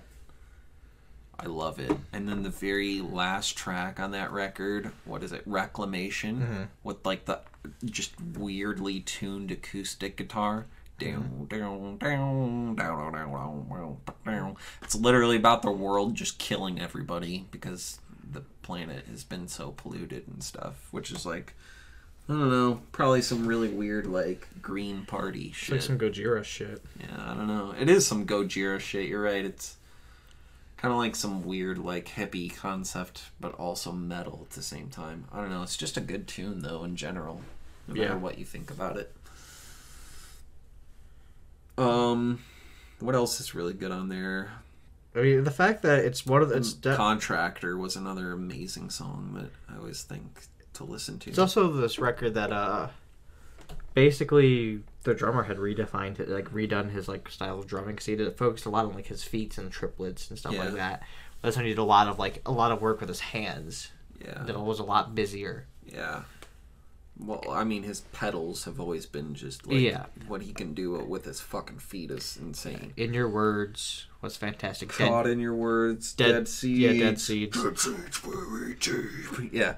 I think Grace is kind of a slept-on song. Yeah. Personally. Then fucking was it Contractor that was like Contractor. Yeah. Yeah. Yeah. Yeah, it's definitely it literally starts off with like some shit like that. It's like yeah, it's good. There's nothing more I can really say. Like it's basically it's Lamb of God. There's nothing too crazy on there. It's very much Lamb of God. I think the thing to point out about this record is that the riffs are more groovy than probably ever before. Set to fail. And then there's also the most like he just has like this such like fucking deep screams, like guttural vocals on some points. I don't think he ever reached before previously. Yeah, no. Like the give it fucking Jade. Yeah, it's just like so I can't even do it. Randy's like, also a master at lyrics. Yeah. Like he's got this way about like, especially just having one-liners that stand out. Yeah, he does. Like fucking really like one of the lines I think it's from. I know it's from the Off Resolution. I don't know what song it is, but like song was like a Resolution almost made it, but I was like, the fuck. Bro. I think it was like a blind junkie with a lightning rod. Yeah. I'm like, that's such a fucking cool line. Yeah. Oh, what was that song? Ghost Walking. Yeah. Yeah. Dude, there was some really, really good tracks on that record. And there was also a lot of tracks on that record, which is what made that one of my favorites, but I still like Wrath. I was listening to King Me the other day. It's a great song, dude. Yeah. It's a great song. Yeah. Lamb of God was definitely not a band to be fucked with. And I would say they're probably still not, but to a lesser degree. So that's just my 2 cents. I'm just not gonna bring this is something I didn't add, but I should have. So I'm gonna bring this up now. It's a lovely little band called Meshuggah. Oh fuck, dude! Yep. The album is Colossus. Okay.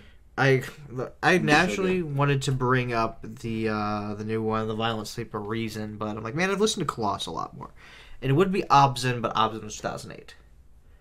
Oh yeah, yeah, it was. So Colossus, which was their album for the newest one. Basically, Meshuggah is a Swedish technical death metal band, is what I'm going to say. Progressive.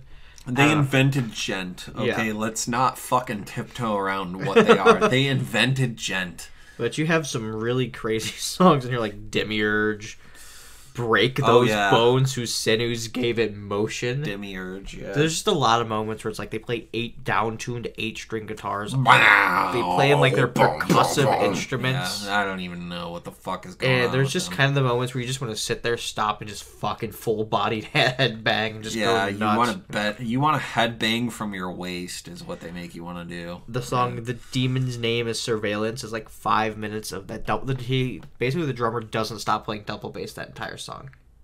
5 minutes straight. He's just Have you ever listened to Bill Burr talk about when he went to a Yeah. Meshuggah concert? Yeah, That's and then like, that's so funny. Do dude. Not Look Down is another groovy fucking heavy Yes. nightmare. Yes.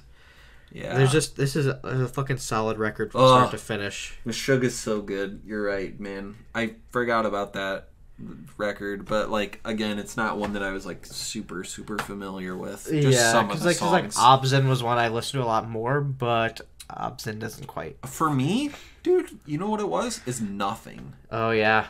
That might have been their first record. I'm not like Meshuggah's biggest fan or anything. Yeah. But I really like them, and Nothing, I just remember I was like listening to the first song on that record, and I was like, damn, that's good. And I think Rational Gaze. I think Rational Gaze is on that record. I think so too. Rational Gaze is wonderful. I'm pretty sure it is. And then the second song I listened to, I'm like, damn, that's really good too. And then the third song, I'm like, fuck, man, that's a good song. And then, like, I just literally did that until every song on the record played through. And I was like, wow, I said that's a good fucking song to every one of those. So, there's the other side. It's definitely should be on the list, but I got what's another one that I kind of want to bring up because I know it's one I know I'm a bit more familiar with than you are. It's an album called Eremita by Ishan. Yeah. Ishan being the singer / guitar player of Emperor, a legendary Norwegian black / death metal band.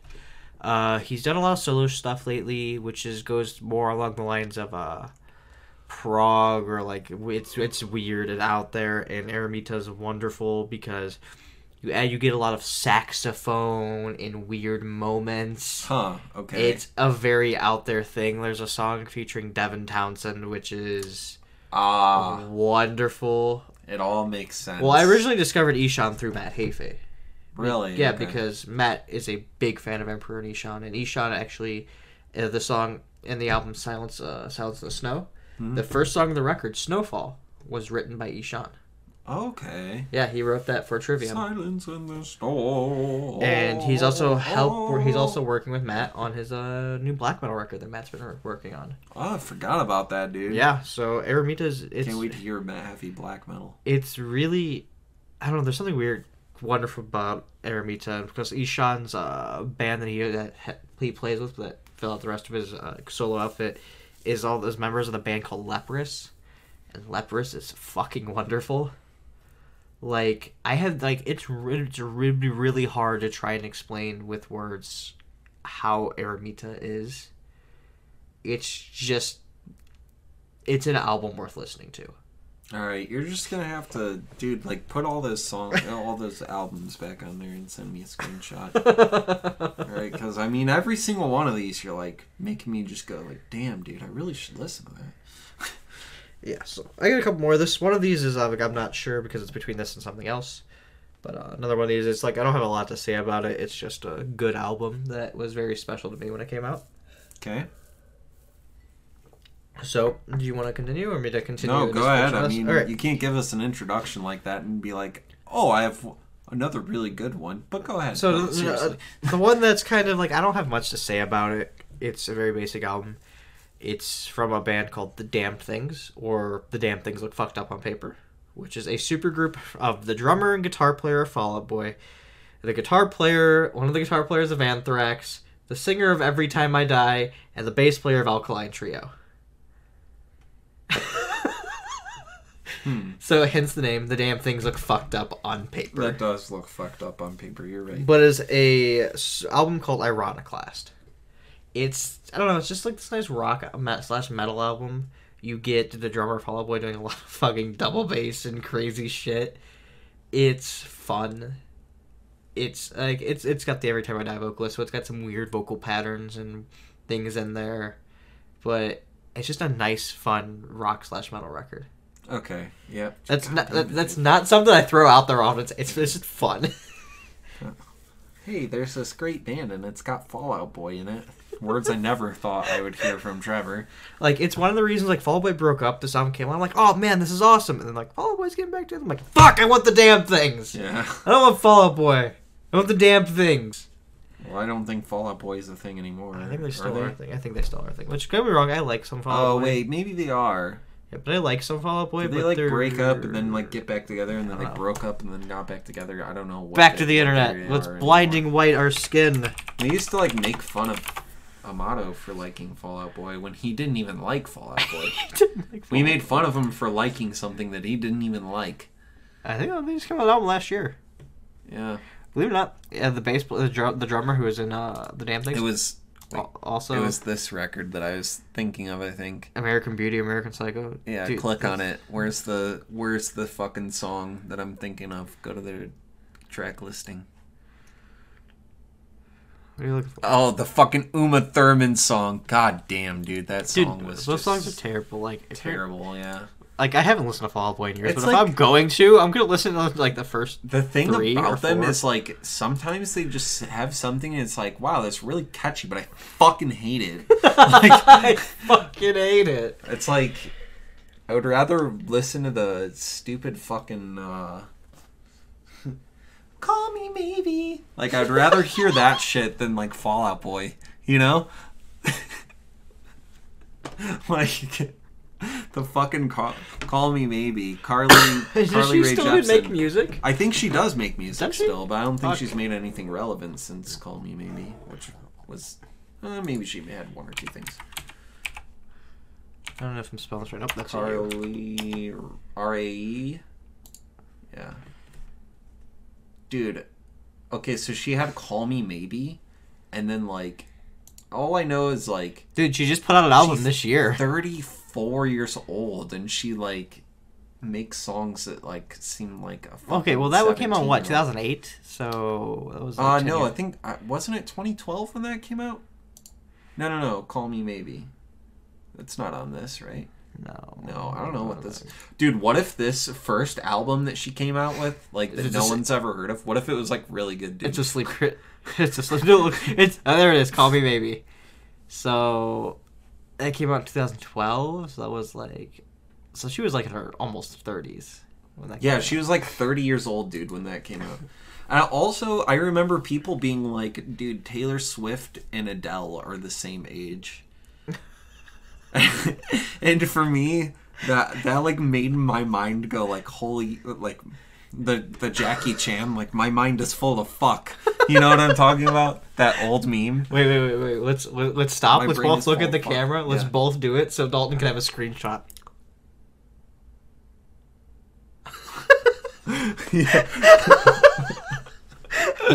Perfect. We just made a thumbnail in our video there on we go. purpose. Thumbnail. No, but I was like, Taylor Swift is like, you broke my heart because you're a mean boy. And then, like, Adele is like, I don't know, she's singing some other shit that's not as fucking vapid and immature as that. So, whatever.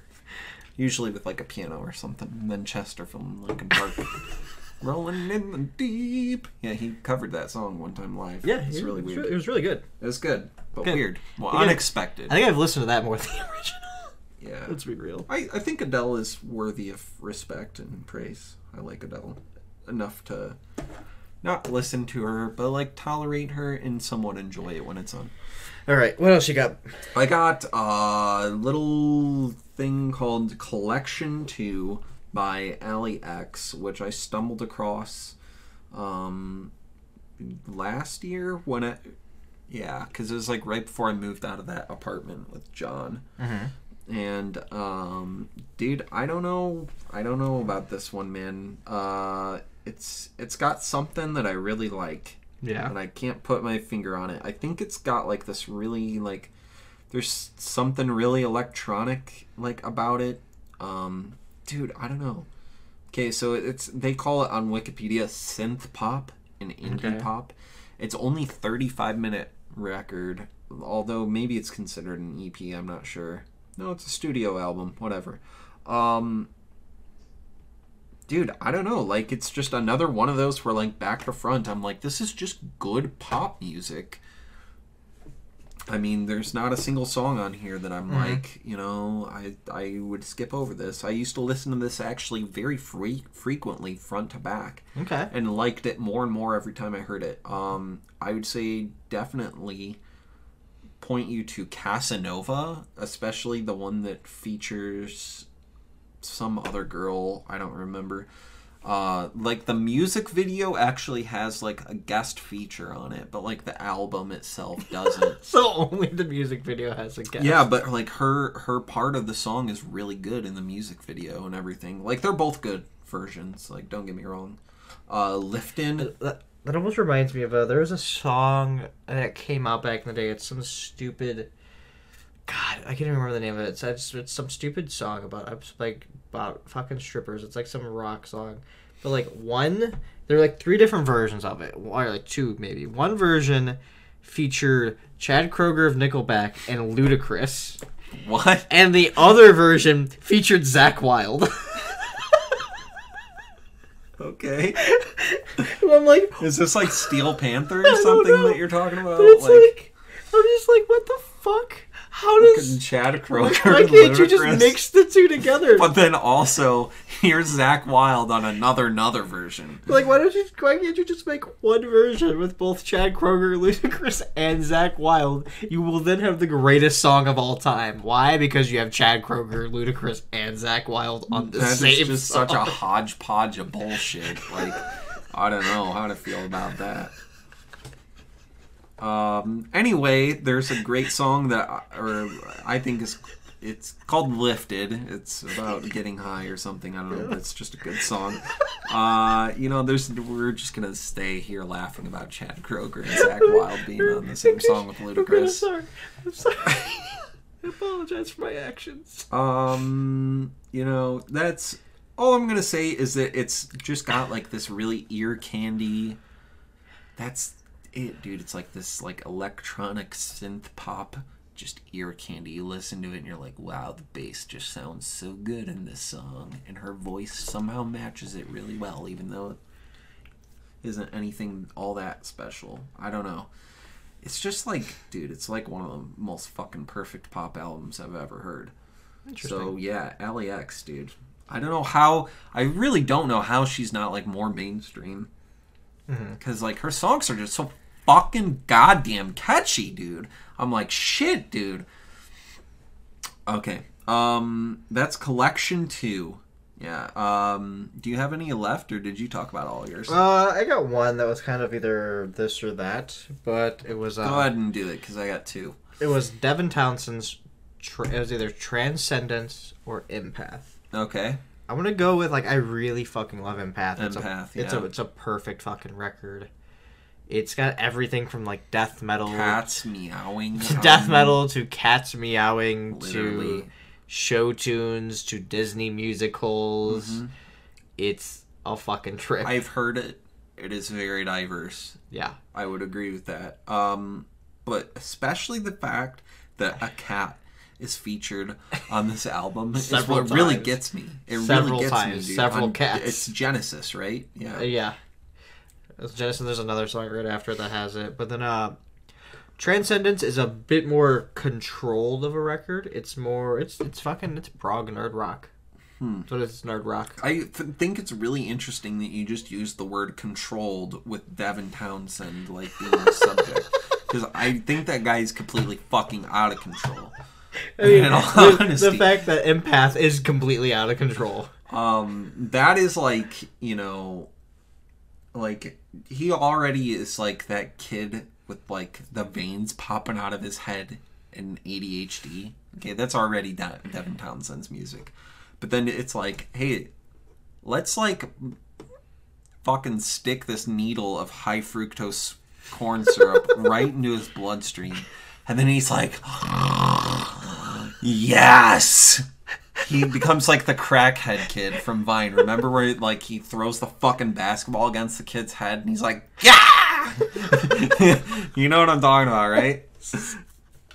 That is Devin Townsend on this record. And it's actually kind of...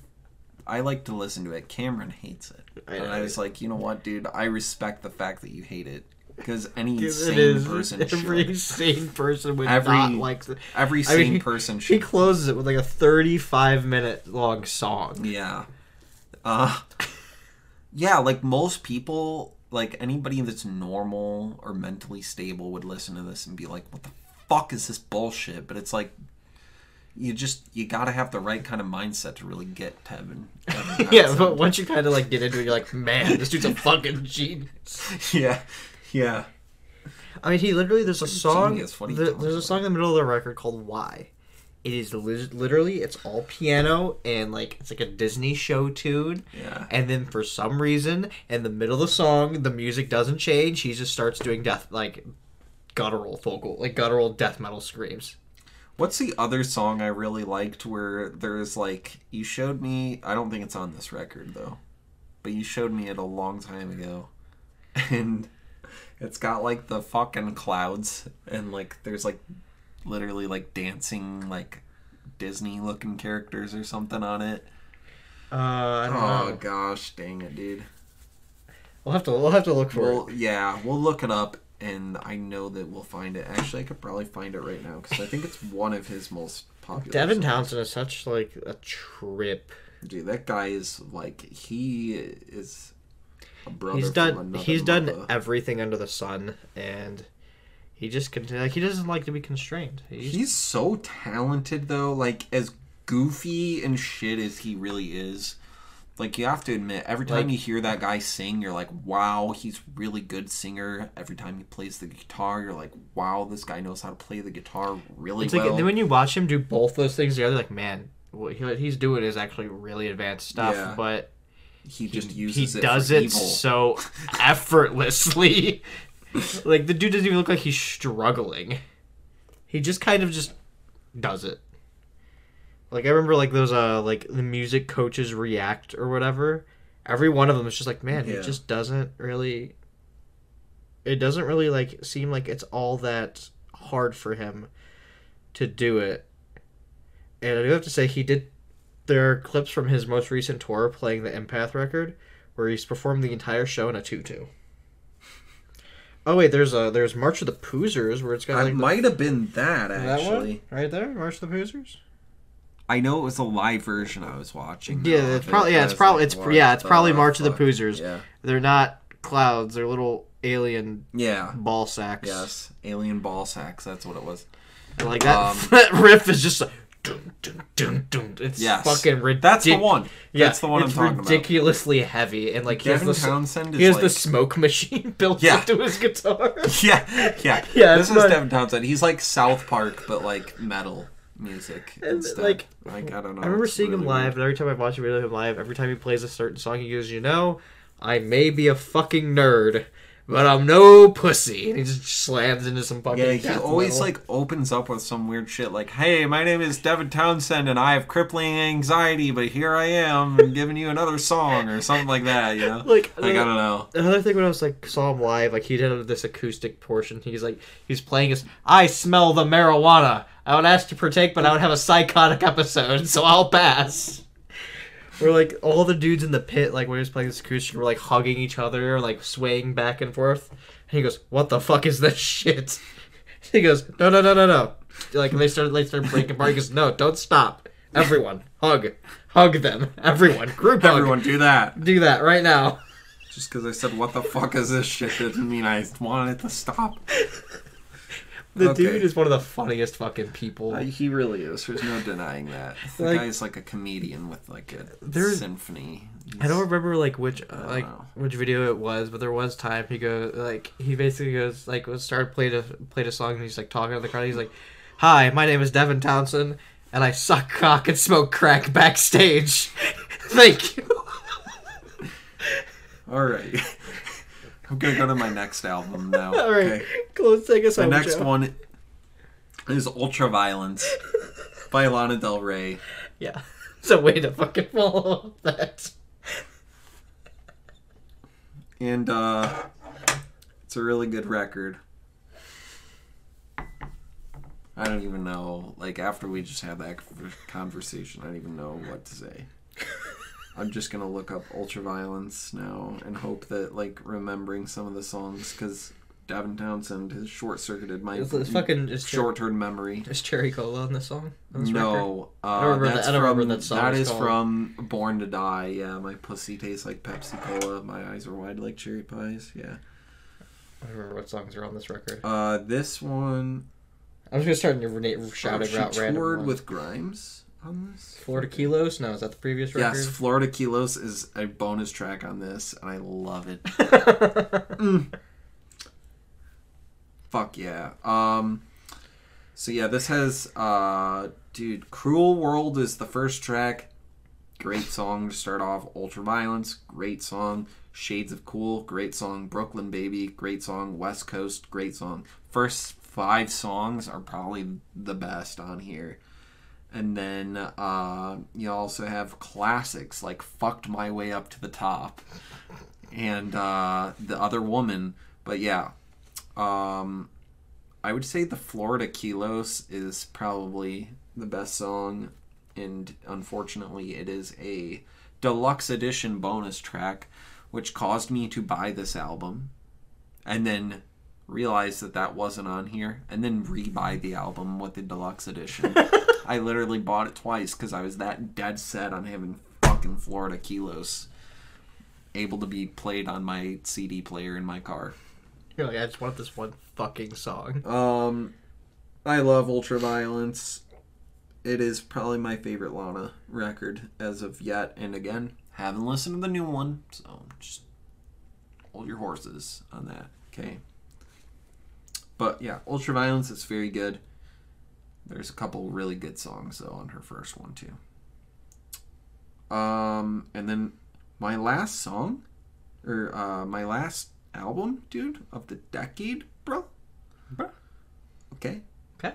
Dude, it's The Stage. Obviously. Dude, it's The Stage. Okay, I will Avenged say... Sevenfold. I think this is a top 3 Avenged Sevenfold record. Probably unpopular opinion. I bet we would get a lot of City of Evils. Mm-hmm. You'd be correct, you folks. I bet we'd get a lot of Nightmares. You would not be correct, but I thank you for having an opinion anyway. Would it be wrong for me to have, since when we were coming up with our list, I purposely avoided certain bands or albums just because I knew they were already going to be, they were going to be on your list. That's that way fine. We can have a broader spectrum of stuff to talk about. The Stage, I mentioned that last because it is my favorite of the decade. And I think we have talked about an hour on just We've The Stage talked alone. about The Stage so much that if you want to hear me talk about Avenged Sevenfold or Trevor talk about Avenged Sevenfold or both of us, we have probably 4 hours of content talking about just that. And yes, I will briefly touch on The Stage. Go ahead. It's just a great concept record that's about intelligence. I don't know. It may take a couple listens to really get into because that's how it was for me. It's nothing that I was like, oh, I hate this. But I was like, I'm not sure how to feel. Then I listened to it a few times and I was like, oh, this is like literally almost untouchable. It's really its own thing. And if you want just one song to listen to off The Stage, dude, Exist. Like, look no further. It is mostly instrumental, so be prepared for that. But I would just flat out say it is a life-changing song, in my opinion. Yeah, it really is. It's worth listening to. It's, God, the whole album just turn on front to back. Yeah, the whole thing, like, yeah, cover to cover is amazing. But Exist is really, I don't know, man. I would listen to the whole album if I were you. Because I think I said on the last episode, too, don't spoil yourself by just listening to Exist. Like, you gotta listen to all that and then finish it off with Exist. I know it's a commitment, but, like, man, is it worth it? The whole album's a trip. Love it. It really is. If you want to be even more special, listen to the re-released, the deluxe edition. Mm-hmm. The deluxe edition. Yeah, because the deluxe edition has a lot of great tracks on there too. Like most of them being covers, but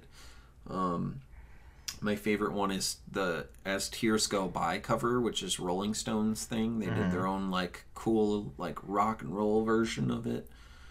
The original song is like, I sit and watch as tears go by. And it's like really staccato and kind of like stiff feeling. Mm-hmm. And then like you get to like the just like acoustic jam sesh bro. And like Avenged Sevenfold does their version of it. And it just feels so like Just like a rock. Like... And then probably the best cover they do is Retro Vertigo. No, it's not, man, because As Tears Go By is the best cover. I say Retro Vertigo. Retro Vertigo's... Okay, Or, you know what? What's that mariachi song they covered? Malahania Salarosa, yeah. Yeah. That